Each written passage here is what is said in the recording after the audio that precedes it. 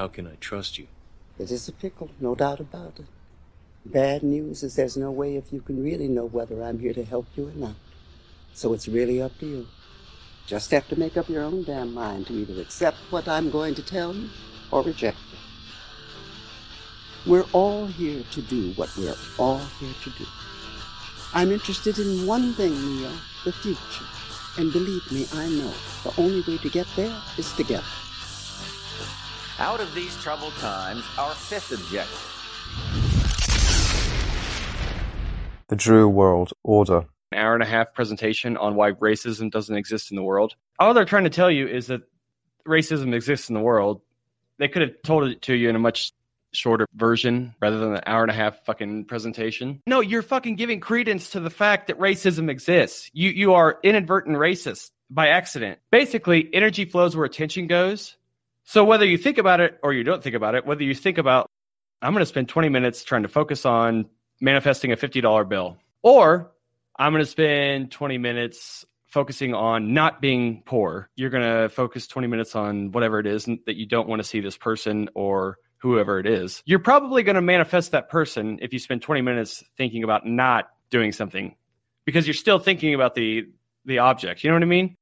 I'm going to spend all day thinking about dodos coming back. Dodo birds? Dodo birds are very interesting. They're fascinating people. Hello! You ever notice that when you listen to somebody, you're always looking for like answers and shit, but yet when you provide those answers, you somehow can't listen to yourself? I find that weird. I wonder if philosophers and shit, if they have the same problem when they speak and talk about the nature of this and what this is all about and who we are and what we're doing here. And I wonder if they go back and listen to their stuff and then say like, I wish I could buy into that. Everybody else has that struggle, it seems like. Unless you're the president, because the presidents just seem to have egos that are just unbelievably out of this world. Sometimes the bravest people they don't really ever claim to be the bravest. They don't really even mention it. There are so many people unfucking grateful in the world who have a lot of shit. And then there are people that don't really have anything that are extremely fucking grateful. And your quest for bravery, in order to do something new, you often have to let go of something old. The trouble with starting something is that it requires a different behavior than you did before. New perceptions for your new reality. We are creatures of habit, but you're also creatures of continuous change. Bravery doesn't always feel like bravery. It can feel like a whirlwind, mind-bending, all-changing upset, filled with unpredictable whims and whammies. I can't believe they use the word whammies. Stomach upset and nervous twitters, body aches, starts and stops, trial and error, and a whole lot of messy. Feels like your mind is being fucked. I have a friend who lost her 28-year-old son. That woman didn't do anything to deserve that. Nothing at all. One of the nicest ladies I've ever met in my life. And yet to this day, she's still here. I think that lady has a lot of things to not be grateful for and a lot of things to be ungrateful for. Very easily in that situation to become bitter and spiteful and say, fuck that, you know. But no, she clawed her way back into the light 1 inch at a time. And in fact, her motto is 1 minute at a time. I live within the minute. When you go through shit and you don't have your Mrs. Doubtfire voice, how racism doesn't exist and whatever else doesn't exist, but we're going to spend an hour and a half talking about something that doesn't exist, you are proving that it does exist and that you believe it exists. If it doesn't ring true to your heart, then it's a piece of shit. Walk away. And I don't want to say this. You don't want to say this in a mirror. You don't want to talk to yourself in the mirror, because if somebody walks by and sees that, they're going to be like, dude, you all right? And then you'd be like, yeah, totally. I'm just rehearsing for my Oscar speech. I think I might win an Academy Award this year. Oh yeah? What role were you in? They don't give indie films Oscar nominations. I think you're lying. Well, you know what? I am lying. So why don't you just mind your business and keep walking, sir? I'm talking to myself in the mirror. Do you mind if I kick my own ass? Okay, I'm going to take over. Mr. Drake, go get the drink of water, all right? If you take the difference between a speaker, like a boombox, and you have it on your shoulder, you're like, boom, boom, boom, boombox, you know? And then you put it in a pickup truck. You realize it's not the same thing as having a subwoofer, you know? And I've tried this many times. Do you know who I am? Okay, that's what I thought. Get the fuck out of here. But then they always take my truck and steal it. But they leave me my boombox. It's a lot of fun. Well, the professor's fucking fantastic. I think so. Now he went upstairs to get some cherry Italian ice. Well, I have a lot of quotes. It seems like my life is just nothing but quotes and affirmations and weird pictures of Hermes. I guess would it be like forgiveness is letting go or letting go is forgiveness? If you spend 10 years of your life trying to not be a banker or to not drive a train, odds are on the 11th year, the 11th day of the 11th month, the 11th hour, the 11th minute, but the 12th second, I don't know why that would be, you find yourself driving a train, being a banker. You can't think about it in a positive way, but you can't think about it in a negative way. You got to not think about it at all. And good luck with that. You know what I mean? And I used to have a college professor who used to say all the time, enjoy the process. Some of this processes just fucking suck. No, enjoy the process. I don't know what that means. I don't want to enjoy sitting here for 6.5 hours doing calculus with you, sir. I don't like the process. You are right. It's like if you're driving your car to work and you're thinking the entire time, please don't break down, please don't break down, please don't break down, please don't break down. Guess what? You're sending the old message to the universe that, hey, what was that? Were you thinking about your car breaking down? No, I was thinking about it not breaking down. Well, all I heard was you were thinking about it breaking down. Do you know what the fuck you're talking about? Do you have any idea? What the fuck are you talking about? I am talking about freedom in North Korea with a few other people from Argentina having not existed within the simulation. All right, you know what? I'm going to go ahead and ban you right now. You're going to get out right now. You're going to go upstairs. Here's what I want. I'm going to put an apple on your head, and I'm going to fly your drone as fast as I can, and it's going to hit the apple. And then when the apple goes up in the air, your job is to catch the apple, slice it in the midair, take all the skin and the seeds and shit out, and I want 4 apple slices. Well, that's fine. We can try 5 or 6 times. I'm not wasting 5 or 6 apples so you can have apple slices cut up by my drone blades. Right, they are very good drone blades. Are you saying that you're using my drone blades to cut up and saute chicken and fish and shit and cook me dinner? You're using my drone blades to serve me dinner. You're cutting up food with my drone blades and then serving me that food. That is sadistic, sir. Well, it's not like Hannibal Lecter. Put the salmon patty on your head, or maybe like a big T-bone steak. We'd have to cook it first because I don't think the drone blades will grill it. I'm not sure, though. I'd never seen a drone blade unless it was in the Sahara Desert or Death Valley or Antarctica, Kazakhstan. What is this? Toffee cashews. You mean coffee cashews? No, toffee cashews. Say it with me. Toffee cashews. Toffee. Okay, that sounds fun. Lot of fun. Michael Elner. I love this quote. Everything is backwards. Everything is upside down. Doctors destroy health. Lawyers destroy justice. Psychiatrists destroy minds. Scientists destroy truth. Major media destroys information. Religions destroy spirituality. Governments destroy freedom. That's the world we live in. When you get criticized by somebody within the comfort zone, I usually take that as a very good thing because, and the other thing I was going to say is when people say awful shit to you, and more often than not, I believe that if they're berating you and yelling at you and saying shit like that, you can perceive it in one of 2 ways.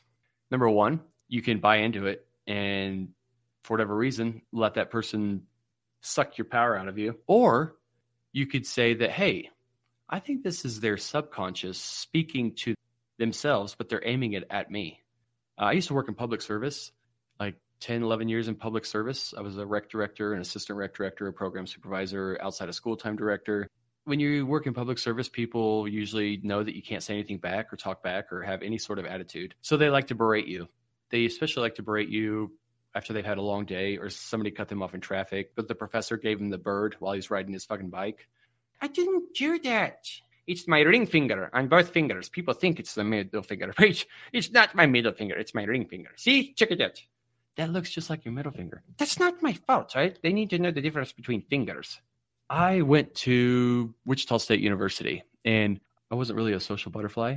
I was always spending time in the library looking for books on weirdos that run the world or seeking like knowledge. I remember one time I was looking for this book Friday night and they were getting ready to close and they were trying to kick me out. And I was like, I'm not leaving until I find this fucking book, sir.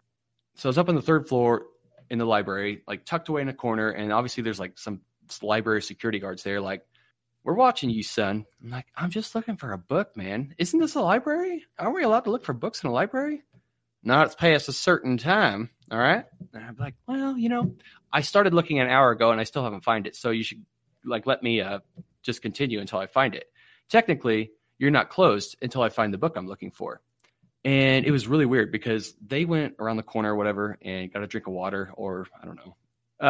Monopoly. I don't know. And then I was like, why are you playing Monopoly? That game takes like 16 hours. You're getting on me because I'm looking for a book 5 minutes past the closing time. And you're starting a game of Monopoly. Who's the hypocrite, sir?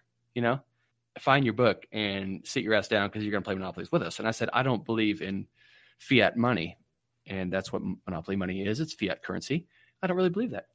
It's like 1 out of every 100 games of Monopoly will ever truly be finished. Okay. Because it either ends with somebody like, you know what, screw this.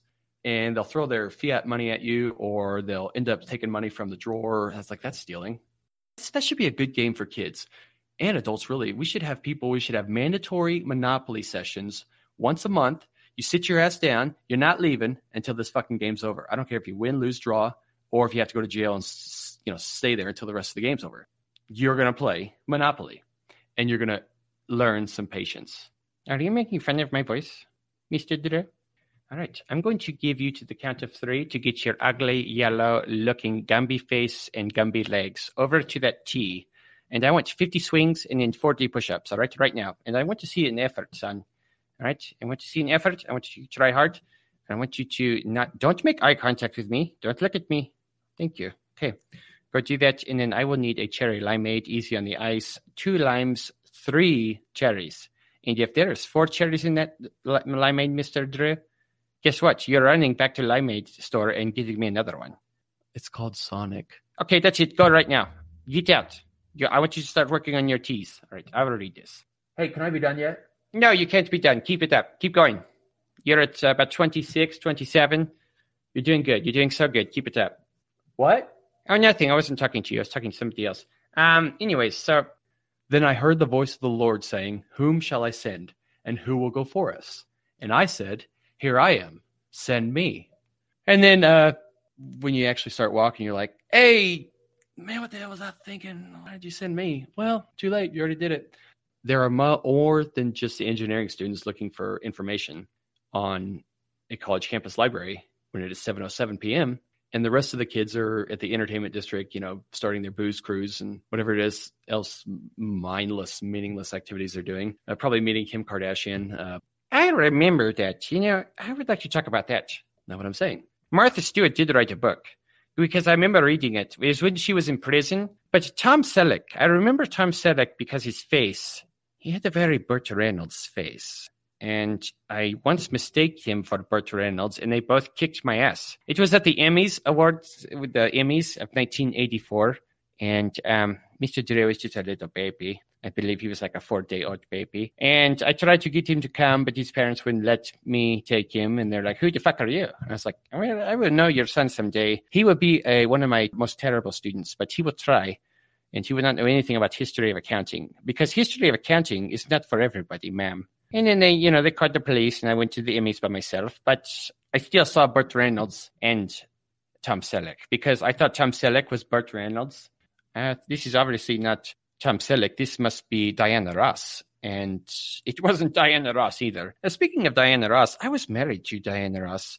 I was actually one of the only Jedi Lords left. I remember one time when we were there, and Anakin Skywalker was trying to get on, and he brought us scooters when we didn't fucking like scooters. There wasn't even a scooters in the Jedi Council.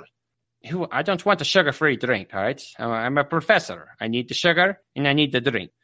One time he brought us nothing but ice cubes in a cup. And I was like, what the fuck is this? What the fuck? Oh my God. Look at that. The people are talking. Right there, that's my name, Professor. A lot of people don't like the professor. A lot of my students don't like me. I've never given anybody higher than the grade of B+, all right? I'm never going to give it an A-. You know why? I'll tell you why. Here's the reason why. I don't fucking know. Well, I don't know. Why did you don't run yourself in it? Go talk to your advisor. Don't talk to me. I'm just a professor. Yeah, I don't really care. I mean, she's a toad girl. I mean, seriously. She's got to take it. I mean, she's not going to be a human for a long time, okay? So if she misses one day of toad medicine, I don't really think it's going to matter. You know what I mean? I once saw a rhinoceros take an ostrich pill. And you know what happened?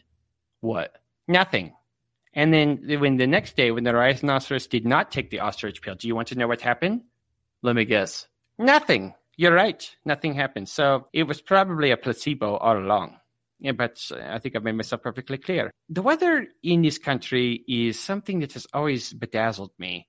And I don't mean bedazzled in the form of that Brendan Fraser movie, because that's what horse shit is.